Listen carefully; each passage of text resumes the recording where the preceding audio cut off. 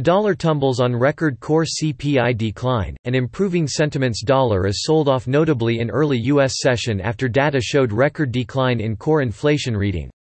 In the background, sentiments also improved mildly on WHO Z2 X80 X99s Z2 X80 X9C potentially positive data Z2 X80 X9D comments. Following dollar, Canadian is the second weakest for the day, then yen. On the other hand, New Zealand dollar is the strongest one, followed by Australian dollar.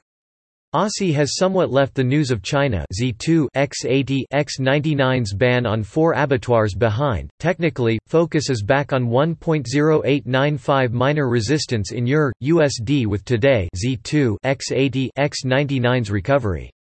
Break will extend the corrective pattern from 1.0635 with another rising leg, possibly through 1.1019 resistance.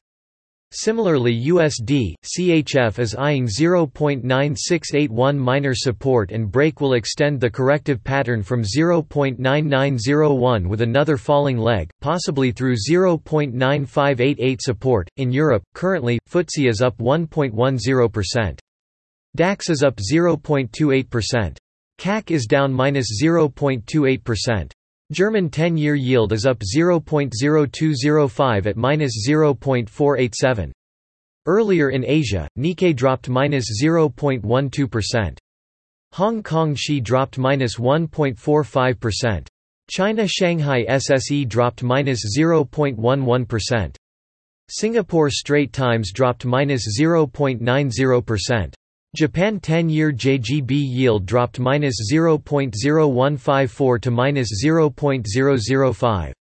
Advertisement US CPI slowed to 0.3%, core CPI dropped to 1.4%. US CPI dropped -0.8% MOM in April, versus expectation of -0.7% MOM. That Z2 X80 X99's the largest monthly decline since December 2008. Core CPI dropped -0.4% MOM versus expectation of -0.2%.